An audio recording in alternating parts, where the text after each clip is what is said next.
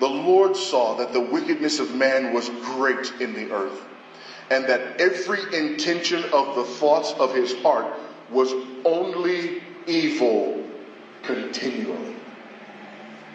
This wickedness was great. This wickedness was great. Every intention of the thoughts of his heart. And it was continuous. All the time. Every thought. All the time. Is this unique? Is this because of the time in which this was occurring? No. This is the fruit of the fall. This is what it means to be in Adam. This is what he has handed down to all of us. That all of the thoughts of our heart are continually wicked all the time. And I know what you're saying. Well, that can't be true because, even people who are not Christians have thoughts that are not sinful. No, they don't. Every thought and every intention of the heart of man is only wicked all the time. Well, no, I know that because non-Christian people do good things. No, they don't. In order for something to be good, it has to be the right thing, done the right way, for the right reason. And the only right reason is the glory of God. And you do not pursue the glory of God as an unregenerate man. Romans chapter 8 makes it very clear that when we're here in the flesh, we do not please God. In fact, we cannot. Apart from faith, it is impossible to please God. And this is what we don't get. This is what we don't understand. That this statement about every thought of man being only wicked all the time, this was not just about the time of Noah. This was about the byproduct or the outcome of the fall. This is what the fall produced in all of us. This is that total depravity or radical depravity that every area and aspect of who we are as human beings is tainted by the fall, apart from the regenerating work of the Spirit of God. It doesn't matter that you think you're doing good. You are an enemy of God. It doesn't matter because your motives cannot be pure. Every aspect of who you are is ruined because of the fall, and the flood did not fix that. This is important, folks. The purpose of the flood was not to fix the sinfulness. We'll talk about the purpose of it, but that's not the purpose. If you believe in justification by flood, you're in trouble. If you believe in sanctification by flood, you have missed it. We're justified by faith alone, in Christ alone. Amen? We are saved by his finished work at Calvary alone. That's all. The flood cannot save you. The fact that God dealt with sinners in the flood does not change your heart. Because guess what? There weren't just sinners outside the boat. There were sinners inside the boat. Noah and his sons were sinners who were saved by grace. Noah didn't get on the boat because he was the one non-sinner in the world. Everyone born of ordinary generation inherits the sin of Adam. Everyone born of ordinary generation is a sinner. This is why right after the flood, we see Noah, what? Drunk, naked, son's got to cover him up.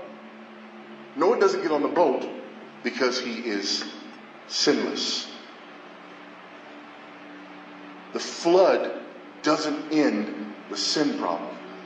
So that statement that was true of the people in Noah's day who died in the flood is also true of you apart from Christ. It's true of me apart from Christ. What is happening here is not that God says, there's fantastic sinners out there, and I am going to flood the earth so that the fantastic sinners can be dealt with.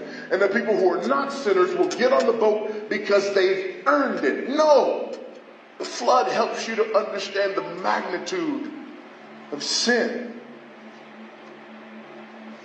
and of the holiness of God.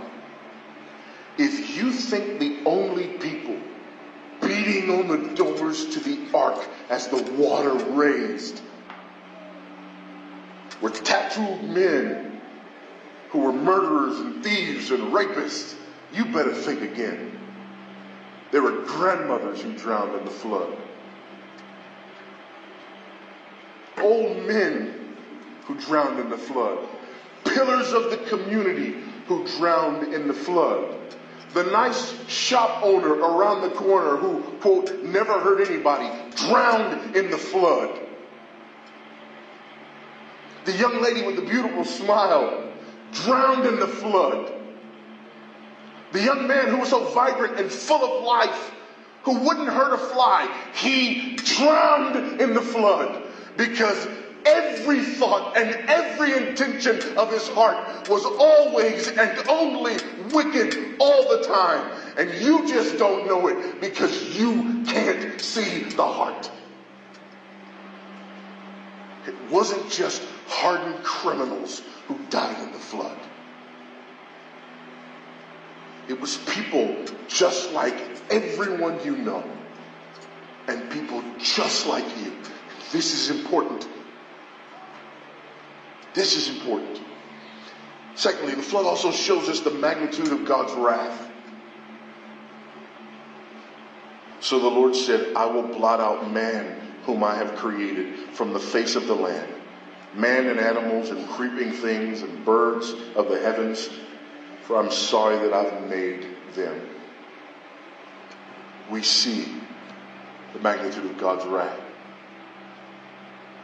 There's geological evidence everywhere on planet Earth of the worldwide flood. Everywhere. Geological evidence all over the face of the planet supports the idea of a worldwide flood. Happened. Just like the Bible says.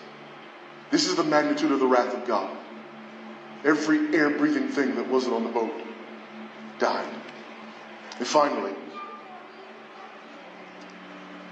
the flood shows us the magnitude of God's grace. Killed everybody. And we see his grace? Yes, we see his grace. Listen, there didn't have to be an ark. There didn't have to be an ark. Noah, Shem, Ham, Japheth, and their wives do not get on the ark because they deserved it. They got on the ark because of God's grace. Because he was going to keep his word. He's going to keep his promise that he made in Genesis 3:15. That is why these weren't random people who got on the ark, but people who were in the direct lineage of the promised seed who has to come to crush the head of the snake. He could have been like an artist who says, I don't like this painting. Paint over the entire thing. I don't want any remnant of it left. I don't want any reminder of this horrible painting left. But that's not what God did. God made a promise. God kept his promise. God says to Noah and to Shem and to Ham and to Japheth, you're going to get on the boat. You're going to survive. And the promised seed is going to come. Here we see the magnitude of God's grace. We see Noah, the herald of righteousness. Genesis chapter 6, verse 9. These are the generations of Noah. Noah was a righteous man, blameless in his generation. Noah walked with God. And Noah had 3 sons, Shem, Ham, and Japheth. He was a righteous man, blameless in his generation. Why? Because he didn't have original sin? Of course he had original sin. Noah was a righteous man by the grace of God. Just like any other righteous man is a righteous man by the grace of God. Noah needs a savior. And he is saved in the ark. But here's what's interesting. That Noah is a picture of the grace of God as well. Over 100 years of building the ark. What is he doing? He's preaching. He's preaching repentance. He's inviting sinners to come. The sheer size of the ark and the notoriety. Can you imagine Can you imagine how notorious Noah would have been? Have you heard about the guy building the ark? Nowhere near water. There were other boat builders in Noah's day, but they built their boats on the water. Noah's building a boat that is a giant boat that's nowhere near the water. He's a crazy man. No, he's not. He's a picture of the grace of God, preaching repentance before the judgment comes. The animals come onto the ark by twos and by sevens. By twos for the unclean and by sevens for the clean. Folks, somebody should know something when animals start of their own volition walking onto the ark. Amen? Noah doesn't go out and find the animals and capture them. The animals of their own volition walk into the ark. There were opportunities. This is a picture of Christ, who is a herald of righteousness. His coming was promised, and he came. He lived a perfect life. His righteousness was not like Noah's righteousness. He was actually righteous because he was not born of ordinary generation. He did not have original sin. His public death and resurrection, announcing the judgment and wrath of God poured out on another so that we might be saved. And the published witness that we have in the Word of God. The church is another herald of righteousness. Nearly 2,000 years of public witness and warning as the ark is being built to save all of those who would come by repentance and faith. The rainbow is a constant witness. God says in chapter 9, this rainbow is going to be a sign of the covenant between me and all of humanity. Whenever the rain comes and you see the rainbow, just remember, I will remember and I won't do this again. And you remember that I won't do this again, not this way. By the way, this is another problem with people who argue that this was a local flood.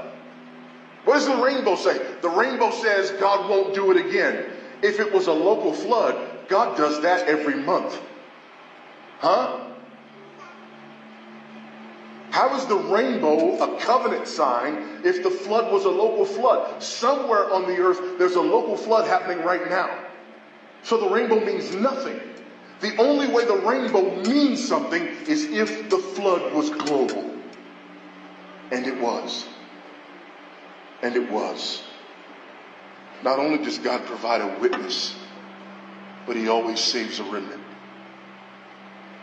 In the flood, he saves Noah and his sons.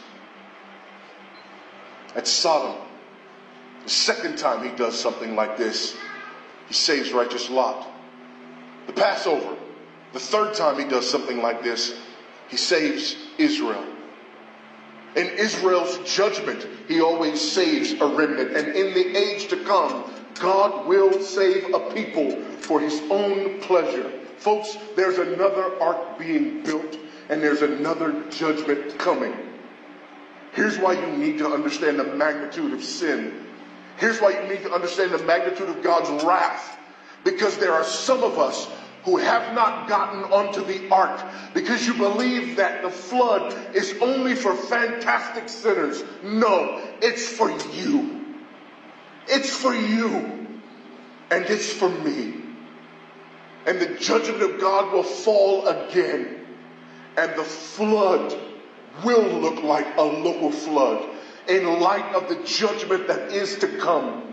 When all of humanity once again is judged by Almighty God. When the final judgment comes. When men and angels are judged. When Christ returns. Not as the Lamb of God to die for sin. But as the Lion of the tribe of Judah. Who comes back to judge sin and to set all things right. Everything will be set right. And unless you understand the magnitude of your own sin, unless you understand the magnitude of God's wrath, you do not understand the magnitude of God's grace and your need to get on the ark. Luke chapter 17, 26 to 30, Jesus says, just as it was in the days of Noah, so will it be in the days of the Son of Man. They were eating and drinking and marrying and being given in marriage until the day when Noah entered the ark and the flood came and destroyed them all. Likewise, just as it was in the days of Lot, they were eating and drinking, buying and selling, planting and building. But on the day when Lot went out from Sodom, fire and sulfur rained from heaven and destroyed them all. So will it be on the day when the Son of Man is revealed. There's another ark being built. There's another judgment coming. Noah preached, and people heard, and they didn't get on the ark. They didn't get on the ark. He's not talking to me. I'm a good person. He's not talking to me. I'm not a notorious sinner. And the rains came. And the waters rose. Can you imagine the sound? Can you imagine how many people were beating on the outside of the ark? We believe you now. We believe you now. Open the door and let us in. We believe you now. But on that awesome and terrible day, it was too late. Have you heard?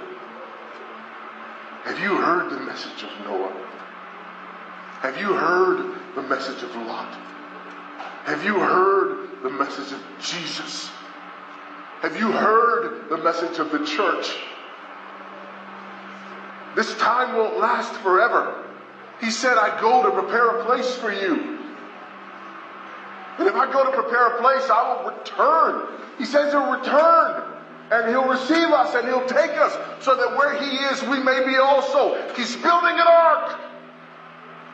And it won't take forever. It won't take forever. The doors will close. The judgment will come. And in that moment, it will be too late. Oh, sinner. In the day you hear his voice, do not harden your heart. Oh, you who think you're righteous just because someone is worse than you in your opinion. Do not ignore the warnings. Oh, you who think that it's been so long that the judgment can't come again. Don't you dare fall asleep. Don't you dare, because the fact of the matter is, you could close your eyes today for the last time, and today could be that day for you. Are you prepared? Are you on board? Are you safe?